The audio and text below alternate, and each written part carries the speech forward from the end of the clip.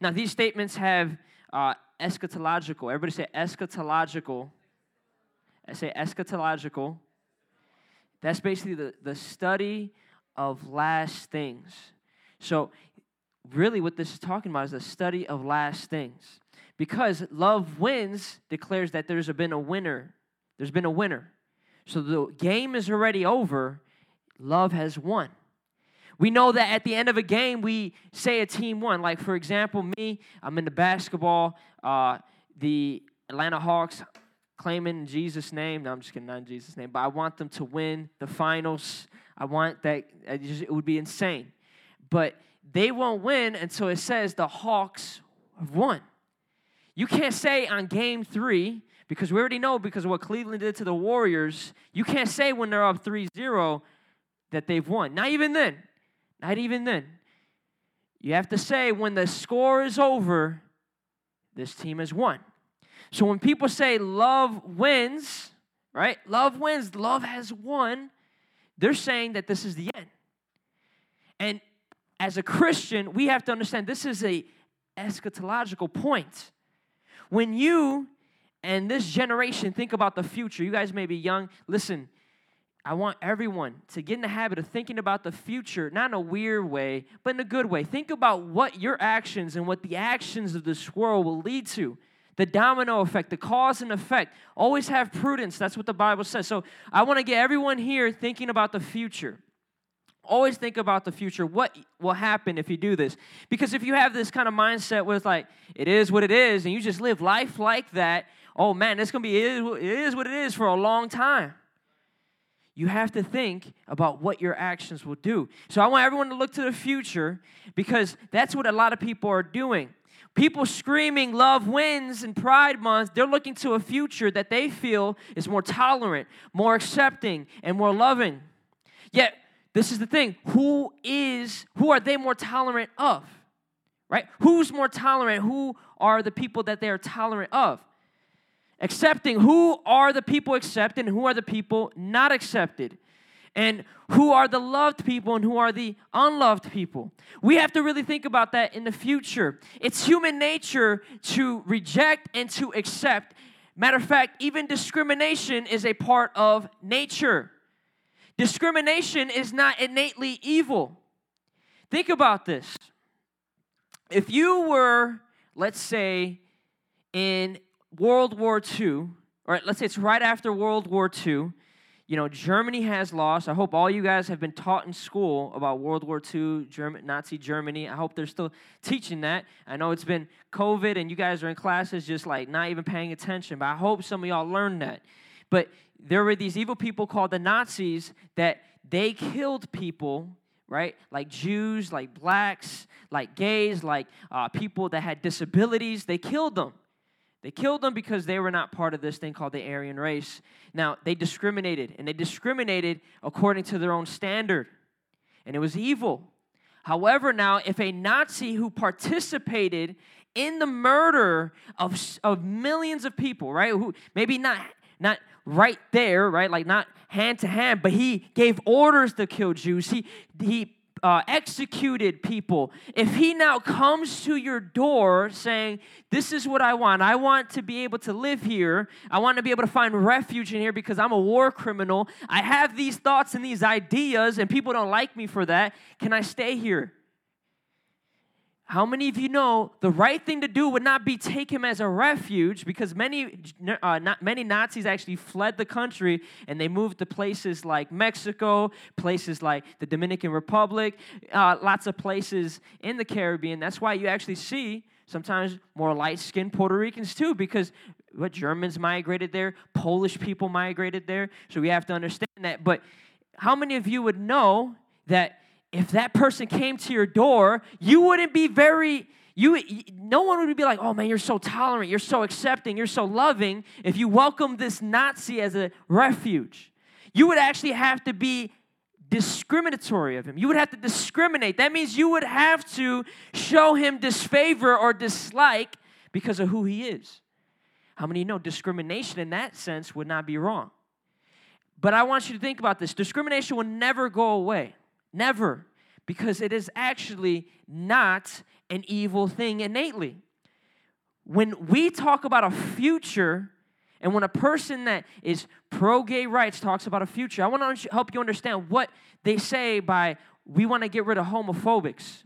Because if you look up the definition of homophobia, right, what it basically means has nothing to do with a phobia. It has nothing to do with a fear of homosexuals. It happens to do with a dislike or a disapproval. And that word disapproval is a big thing. If you disapprove of a homosexual lifestyle, you are by definition homophobic, according to their standards, according to what they're saying. If you disapprove of someone claiming to be a man when they are a woman, you are now transphobic. If you disapprove or you disagree.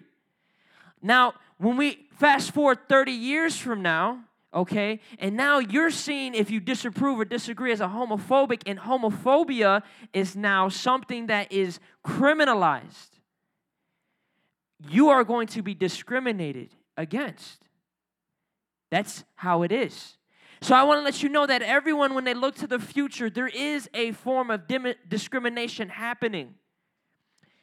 When we look even more to the future, Jesus is going to discriminate. Jesus himself is going to separate the goats and the sheep. He himself is going to separate those who belong to him and those who belong to Satan. He's going to discriminate against those who do wrong and those who do right. He's going to discriminate against those who have said, I trust you, Jesus, against those who have said, I trust myself, Jesus. So we have to understand is that when we look to a future, we will never, until Jesus makes his final judgment, see a life without discrimination. And this is everyone's worldview. This is everyone's worldview. It doesn't matter if you say you're tolerant, accepting, and loving. You're looking to a future where those who are intolerant, who are not accepting, who are not loving, will be casted out. Everyone is looking to a future that is like that.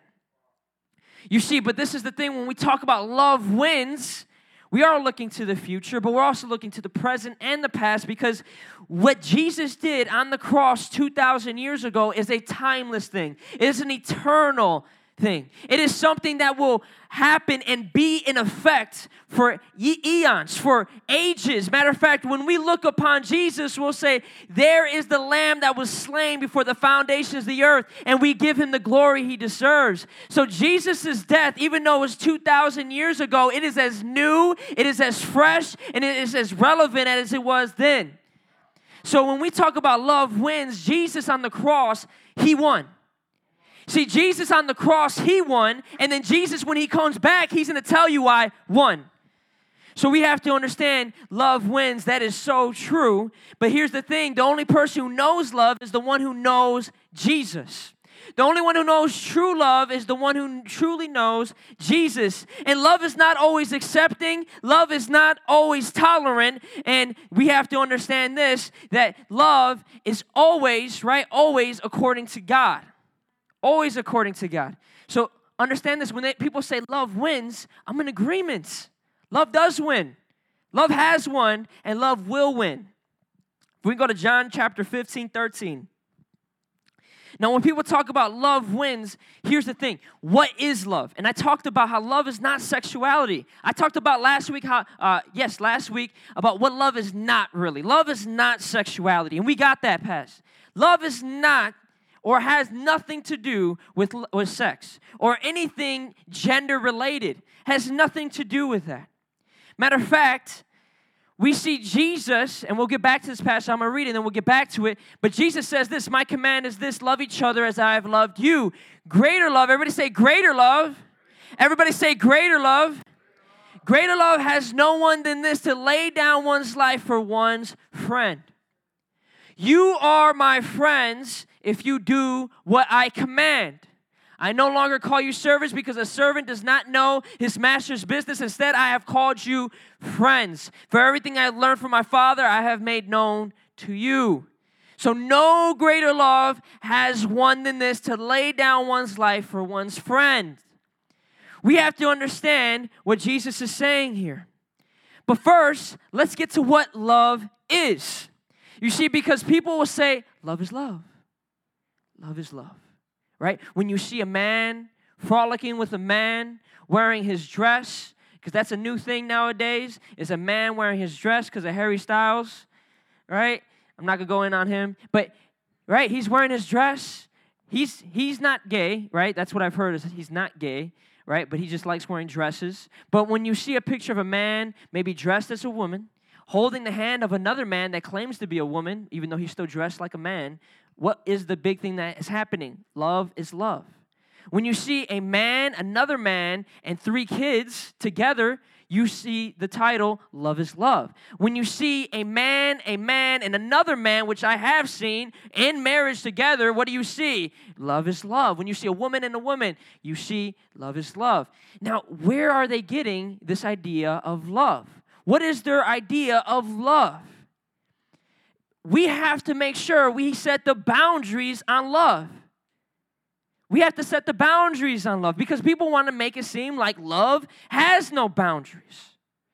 Right now, Brian, if you were to say to TJ, oh man, I love TJ, man, he's a cool dude, I'm going to take his money because I know he loves me and I love him too, right? That's our relationship, right? That wouldn't be love.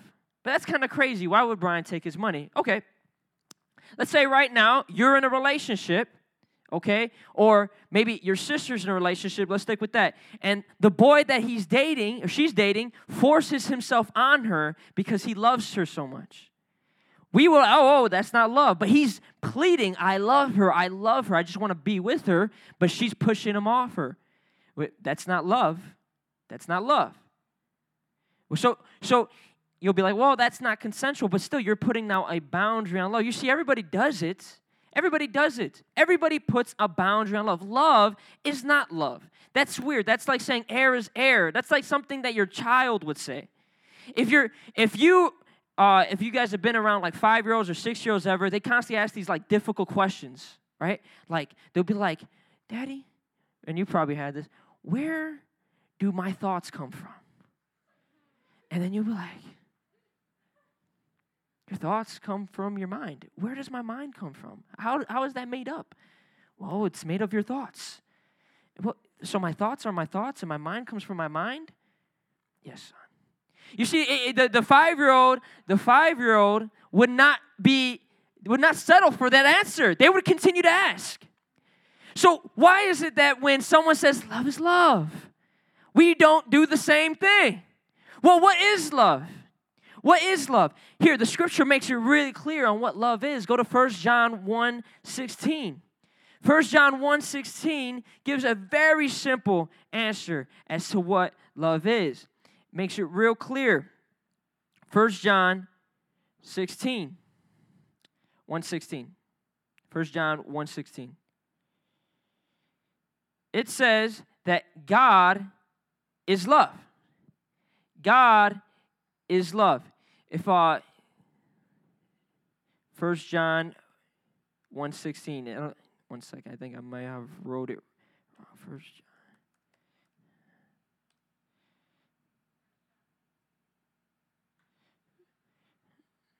I want you guys to see this.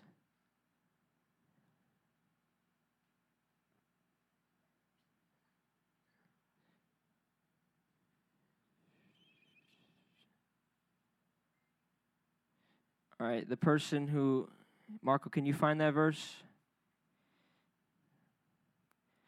1 John, it's not 1 John 1:16. 4:16. There you go. 1 John 4:16. Happens. But it says on 1 John 4:16 that God is love. And the one who resides in love resides in God. And God resides in him. So this is important to understand. When we think about love, we kind of think of Valentine's Day, flowers. We think about doing the works, right? Impressing someone. We think about a lot of things. But here's what the truth of the matter is that God is love. This is important because if God is love, this gives the definition of love to God, not the definition of love to man. Understand that God now, his character, who he is, that defines what love is. Understand that. What we have today is a perversion of that. It's a distortion of that. They try to take what they have grown to think love is, and they try to say that's what God is. We have people that have never read a verse in the Bible tell you or me that you're wrong about God. Come on, God is love. I thought God was a loving God. Why would he tell someone they're wrong? Think about that now in a human relationship. Is that now when your mom says you stink, take a bath, is she now wrong? You haven't bathed in 3 days. She's not wrong. She just can't breathe. You understand that? So God being love, that is important to understand because if we now say love is love, we're now trying to figure out what love is, defining it ourselves, and then saying, yeah, that's love. That's love. How many of you know how to use a map? Not a GPS, a map. If I was to give one of you guys a map, had nothing on it, no street names, had no state names, and I told you right now, I want you to find the capital of Arkansas. And I'm like, okay, you can get 5 of your friends. None of them know how to use a map at all. And they're like, yeah, well, it's right here. Well, how? Well, man, that just looks like Arkansas. Have you ever seen Arkansas? No, but I feel it. That's Arkansas. You don't know how to use a map. So now we're trying to do this thing with love. Love is a lot more abstract. It's a lot less tangible than what we would consider Arkansas. We can't grab it, right? So we have to think about it. We have to feel it. Well, when someone looked at me and said, I look good today, I was like, dang, thank you. I'm like, that's love right there, right? That's got to be love. Okay, so if someone compliments you, that's love. All right, so we're trying to figure out what love is. When someone now has sex with another person, you're like, well, I felt really good. I felt this adrenaline. I felt something I've never felt before. I think I'm in love, right? They're like, okay, well, then that means having sex, that's love. When they get accepted into a group, after not being accepted to the group, they're like, wow, I felt really good being accepted into this group. That must be love. So we have to understand is that people are just trying to figure out what love is. But this is what we have to know, is that love, its definition, is eternally attached to the character of God. Who God is, that's what love is. You can't escape it. You can't get around it. The selfless, sacrificial God that we worship is the definition of love. We can't get around it. If what you say love is doesn't look like God, then it's not love. If what you say love is exactly the opposite of what God says love is, then guess what? That's not love. So when we think about what love is, we have to understand God is love. God is love. There's no way around it. Now, if God, right, if we know God is love, a lot of people would get angry with that because they know God is holy. You see, because God being holy is a big deal. Holiness means set apart. This is not no backslidden, high school, making out in the locker room type love. This is not that I'm sleeping with your best friend and you type love. This is not I got 3 people that I'm talking to at the same time type love. This is not I'm broken and I need a therapist type love. That's not the type of love we're talking about right now. We're not talking about that. So when people say, if God does not accept me how I am, he can't be a loving God, you have to understand the foolishness of this. This is actually an evil statement. It's a blasphemous statement. Because what you're saying now is this. What you're saying is you are the ruler of God.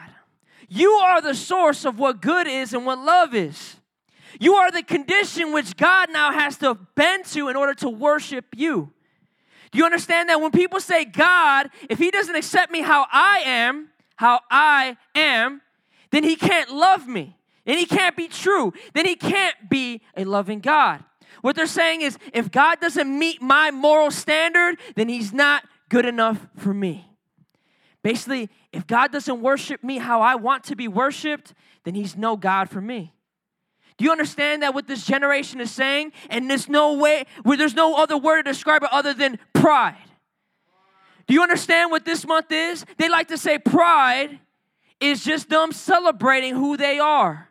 No, I want you to know and understand pride is deeply anti-Christ. Oh, it's deeply anti-Christ. It's deeply anti-God. It's deeply anti-Bible. It's deeply anti-Orthodox. That means regular Christianity. It wants to be Christian at times. Don't get me wrong. There are many people that they want to hold on to this Christian identity. They want to hold on to it. And listen, I feel for them. Listen, I want them to hold on to it too completely. And I want it to hold on to them. But here's the thing. It's pride for you to say, God, you need to change in order for you to worship me. How dare we, the clay, tell the potter that? How dare we, the creation, tell the creator that? That God, I'll serve you when I feel like it and when you change to worship me. Your life is but vapor, yet you're telling the eternal one, the holy one, the one who created all things, change. When God says to repent, you tell it right back to him, you repent, God. You see, this is pride. Is it no wonder that when we simply say things in the Bible, we have to now all of a sudden feel uncomfortable? Because we know there's going to be an attack against it. Oh, man, you live for Jesus? Or you're a Christian? You're a bigot? Dude, if you hang around people and they don't know what you believe and you believe what I'm saying, dude, I'm telling you, you're kind of a weasel. Because this is what you're doing. You're putting on a front so people don't know who you are. Because you know that they'll feel a certain type of way once they find out. You're trying to weasel in their life, putting on a mask. I want to let you know you're in pride. Listen, Pride Month, this month, okay, that they want to celebrate is correctly named. It is correctly named. There is no greater name to apply this month that has so many Christians saying it other than pride. Listen, God does not need to accept us at all. God doesn't need to accept us. He doesn't need to see us with approval. God doesn't even need to give us a glance or a moment of his thoughts. Yet he does. You see, when we now say, hey, God can't be loving because he doesn't accept people the way they are, what we're saying right now is that we're in the position of God to now where we can judge him. I want you guys to understand this. You're not the judge of God. You're not the judge of good, and you're not the judge of love. These definitions and these ideas have existed way before you're even a sperm cell, or a sperm or a cell, or a bunch of DNA. Before your mom and your dad were even born, before, the egg met the sperm, everything, all of that. These thoughts were talked about. You are literally just but a blimp passing through time. The only worth that you have has nothing to do with what's in your pants.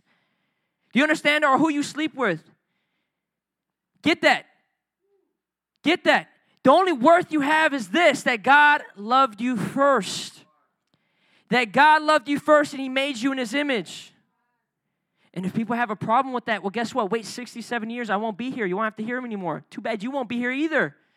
That's how short and meaningless life is when you just focus on genitalia rather than the Creator. So understand this.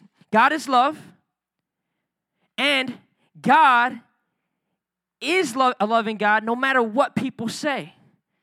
God is a loving God no matter what people say.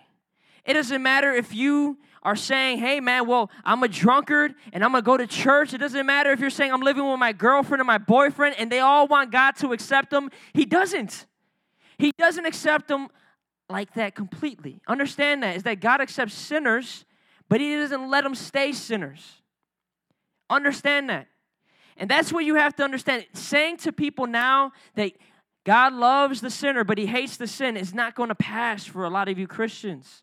You see, because people don't want God to no longer just hate the sin. They want Him, or hate the sin. He wants them to love the sin and the sinner. So if you think now just saying, well, God hates the sin and loves the sinner is a good enough answer for these people now, I want you to be completely change your way of thinking. That is not a good enough answer now. They want you to say God loves the sin. God loves the sin. Matter of fact, God celebrates the sin. No, this is pride here. If anyone tells you any of these things, they're doing exactly what their month says. Pride. Pride. And if any person claims to be a teacher of this, dude, go in. I want you to understand people that are trying to brainwash your friends, brainwash your family, these people that are in position of authority where they can easily manipulate, I want you to go in. Rebuke them. Rebuke them harshly. That's what the scripture says. But if you have a friend that is dealing with homosexuality, this is what you need to do. Show them that there is no greater love than what Jesus did. If you have friends, I'm not telling you not to tell gay people they're going to hell because that would be sinful. We don't condemn anyone. I'm thankful that when I was a pervert addicted to pornography, no one told me you're going to hell because you're a pervert. I'm thankful for the grace of God, and everyone else should be thankful. They should be. If we can go back to John chapter 15, verse 13. Listen, there is no greater love than what Jesus did for us. The act of laying down your life for another, there's no greater love than that. When we talk about love and we try to skip the gospel, we pervert love. We pervert love. We have to try to find something that can fit or replace that, and it's impossible. Do you not know that there's a reason why, even though most of our politicians, Republicans and Democrats, even though they're not believers in God, they're not followers of Jesus, but they're not taking away the idea of religion from the Constitution? Do you know why? Because there's no replacement. There's no replacement. See, there's no replacement for God. You can't find a substitution that can fit. If you're an atheist, you cannot find enough people to get around to think together to figure out what's morally good or morally damnable without God. Even the atheist, he's borrowing from God. Matter of fact, you'll hear a lot of people, when they never read the Bible, they'll say God is love. Where do you think they got that from? The Bible. They'll say, well, and then you'll bring a verse that's right after that verse, and they'll say, well, you trust the Bible. How can you trust the Bible? Bro, you're trusting the Bible right now. You just told me God is love. Where do you get that? Because the Aztecs didn't think God was love. No, they didn't. They didn't think God was love. They thought God was the sun. And you would have to take a baby up there, an innocent baby, and then you would have to cut his chest open and then take his heart out. Oh, and the criminals, they needed to be sacrificed too. The innocent and the criminal had to be sacrificed. That's not what, God is love, but that's not what the Greek mythologies teach. That's not what they teach. See, these gods that the Greeks worshipped, they constantly were dipping on people. They were constantly saying, I don't love you. Matter of fact, that was a part of the relationship. The gods hate us, so let's make sure we do stuff so they don't kill us. So, where are they getting that from when they say God is love? They're getting it from the Bible. I want to let you know, when people talk about God in this country, they're not talking about any other God. Even Muslims, I have Muslim friends that say God is love. And I'm like, bro, do you not even know what the Quran says about your God? He's not love. He's not love. So everyone in this country, when speaking about God, automatically talks about God. And when we are talking about God, then it would be correct now to go to Him to find out more about this love.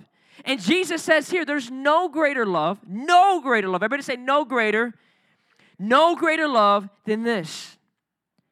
And what is this that he's talking about? He's alluding to the gospel. You see, when he's talking to his disciples, right, they don't know that. And I want you guys to be encouraged. You guys know this now. You guys know that Jesus died on the cross for you. You know it. They didn't know it at this time that Jesus was going to die. But imagine if they did. And when they did find out, when Jesus resurrected and he explained to them all the things he was saying and everything clicked, their lives changed. You see, that's what the gospel does. The perfect, loving, the true, eternal God becoming a man and laying down his life for sinners, for the enemies that he was coming to save, killing him, but laying his life down for them. Matter of fact, the Bible says this is foolish. This is foolishness that God would do this. Whenever you talk to Muslims, they say, why would God ever become a man? Why would God feel our pain? See, they don't understand the love that God showed on the cross through Jesus. You see, there's no greater love than the love that was shown on the cross, than the love that was shown on the resurrection, and the love that has been shown when he gave you his Spirit. You see, because what that shows about God is that God loves us so much that he came into this world, a world full of sin. And understand, what did I say? God is love, but he's holy love. What was holy came neighborly to what was unholy and dwelt among us, lived among us. Some of you guys won't even sit next to people that are opposite fans of the sports teams, that people that like opposite makeup brands, people that like different people than you. You don't even want to sit next to them. People that dress differently. But God was willing to be next to people that were completely opposite of him. Not just opposite, but against him. That's the love that God showed when he came and he died on the cross. And the love that he shows in the resurrection is this, is that as he resurrected, he's willing to share that life with those who now are dead in their sins.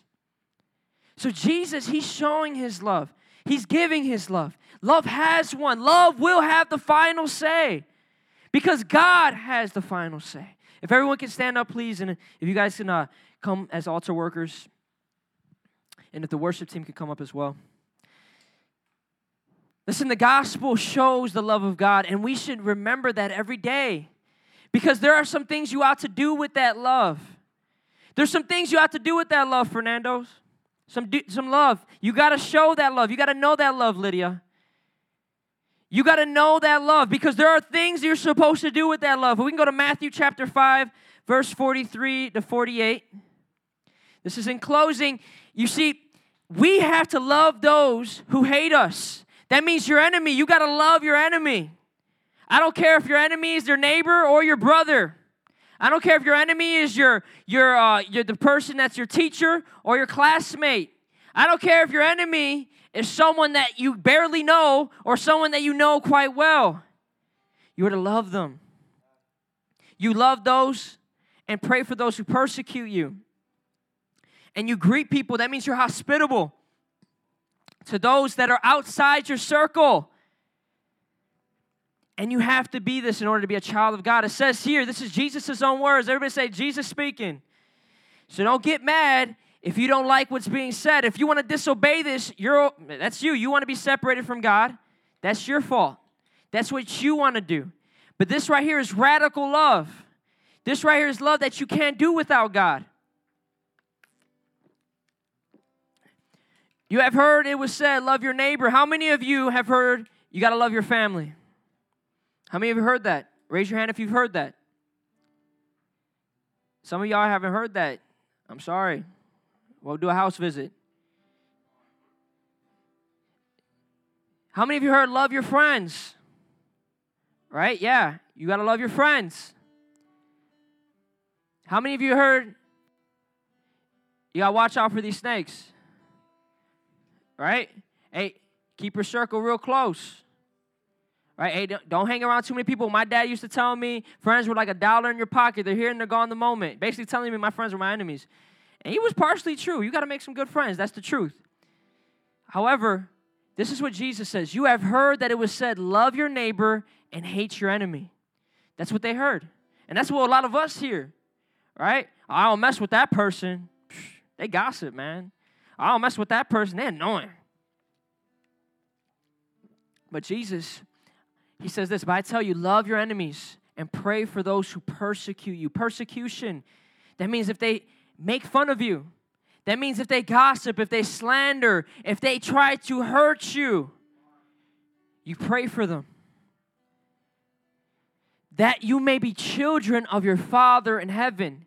He causes his sun to rise on the evil and the good, and sends rain on the righteous and the unrighteous. If you love those who love you, what reward will you get? Even the tax collectors were those corrupt dudes, right? It's almost like the person who takes from their own people type person. And if you only greet your own people, what are you doing more than others? Do not even the pagans, the unbelievers, the people who worship all these other gods, don't they do that? Then he says something real harsh, right? Real harsh, man. This is something that's not what this generation says, right? How many of you ever said, I'm not perfect, right? How many of y'all ever used that as an excuse? I'm only human. How many? I've used that. Well, I'm not perfect. I'm only human. Yeah, sure, I scream, but I'm only human. He says, be perfect, therefore, as your heavenly Father is perfect. Be perfect. That's a high expectation. You think Jesus was just saying that just to get us in a rat race, just to get us like feeling bad about ourselves? Jesus, you know I'm not perfect. Why would you tell me that? Well, this is what, there's a thing we have to understand. Jesus is not talking about like how well you do math, okay? Want to get that right. Jesus is not talking about how well you can speak, how orderly you are, and in the way you got your agenda all planned out. He's not talking about that. He's not talking about your writing ability or reading ability. Jesus is talking about your obedience. Because this is what it's all about. When we look at this passage and we say, love your enemy, this is what Pride Month, right? If you're an enemy of the Pride Month, they're not going to love you. They're not going to love you. If you were to ever tell those people that I disagree with your lifestyle, I want you to understand that they'd see that as hate. And when you hate them, according to them, they're trained not to hate you. As I'm teaching you now to love them, they're being taught to hate you. And I want you to understand this. If you hate them back, you're not a child of God. Do you understand that? Being perfect and being a child of God, it's all connected to love. If you're able to love your enemy, you've been changed by the love of God. If you are unable to love your enemy, you don't know the love of God. And love has not won over your heart yet. So this is what I want to challenge you guys to do. I want to challenge you to love those who hate you, to pray for those who persecute you, to greet people, be hospitable. That means if you see someone on the outside, whether they're part of the LGBT community, whether they're not, whether they're a stranger. Of course, stranger danger, if you're like 12, don't go up to some random 60-year-old man, okay? I want to make sure I'm not telling you to do that. But you see another youth, invite them in. Invite them in. Love those who you don't know. This is how you're going to be a child of God. It's through this. Everyone can close their eyes and bow their heads. If you're confused about your sexuality, this altar call is for you. We've been talking about it all month, and I want you to know that even though this sermon series is over, the truths that I've stated are still going to be there. They're still going to be there. You're still going to have to deal with this. Whether you're living in a sinful relationship with the same sex or the opposite sex, you're still going to have to deal with this. So deal with it now at the altars. We have someone that will pray with you, that will talk with you, that you can ask your questions to, your doubts to. And if you don't know the love of God, this is time for you to know it, to know Jesus. And this is the last thing, and I really want you guys to think about this one. Have you been loving your enemy? Have you been loving your enemy? Those who hate you, those you feel have done you wrong. Have you been loving them? Have you been loving them? Have you been showing them hospitality? Have you been praying for them? Have you been going out your way to say, God, I love this person? Or are you cursing them back? Are you persecuting them back? Are you saying, God, I hate this person? As Melanie sings, I want you guys to pray this through. I want you to really think about it. Have you been hating those who hate you? Have you been cursing those who curse you? Or have you been loving them?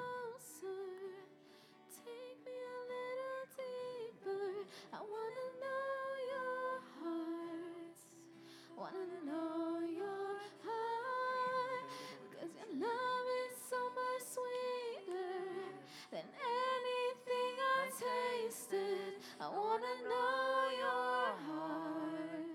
I want to know your heart. Ask God, I want to know your heart, Lord, for those people that hate me. For those people that hate you, God. Maybe ask God, God, show us your heart for the gay community. Show us your heart for those living in sin with their boyfriend and girlfriend. God, show us your heart for those who are perverse, Lord. Show us your heart, God, for those that don't know you, for my enemies, Lord. Show me your heart, God.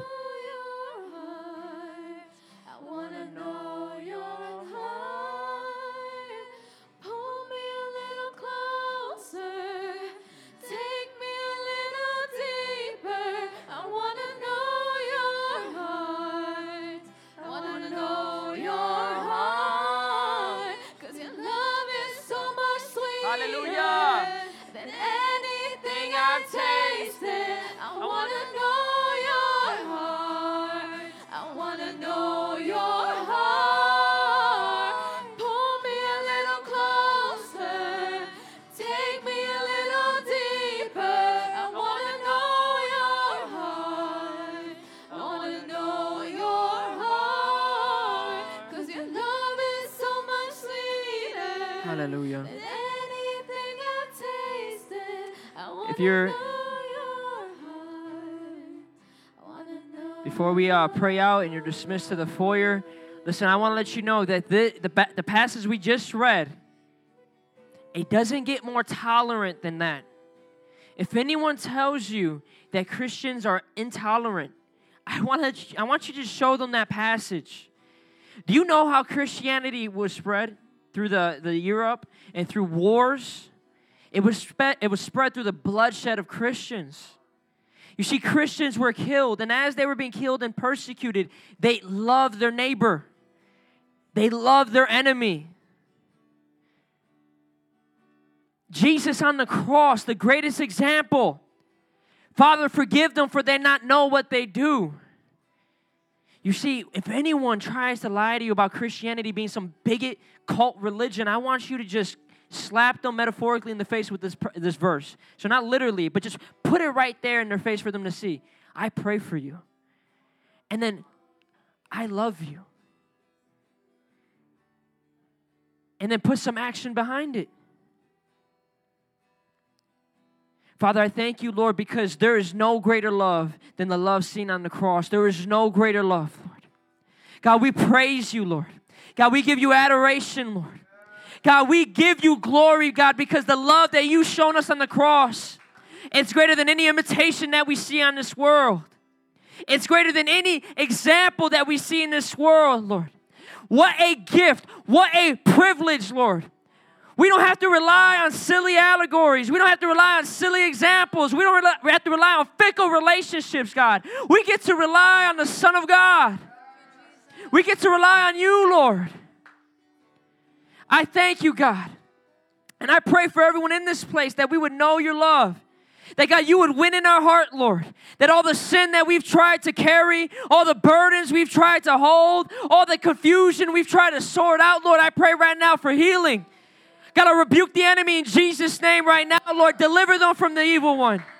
Deliver us from this evil one, God. The lies and the confusion that the enemy has tried to purport to us, God. I pray right now, Lord, that we would be delivered into your hands, God. I pray that every soul in this place would have assurance, God, that they know your love. They know that you love them. They know that they're cared for. And they know that they're able to follow your commands. Lord, I pray right now that you be glorified in this whole time. Not just this altar call that just happened, Lord, but in the fellowship, in their lives. I pray that you would be on their mind, God. Spirit of God, just wake them up, Lord. Wake them up, Lord. Fill them up, Lord. In Jesus' name, amen.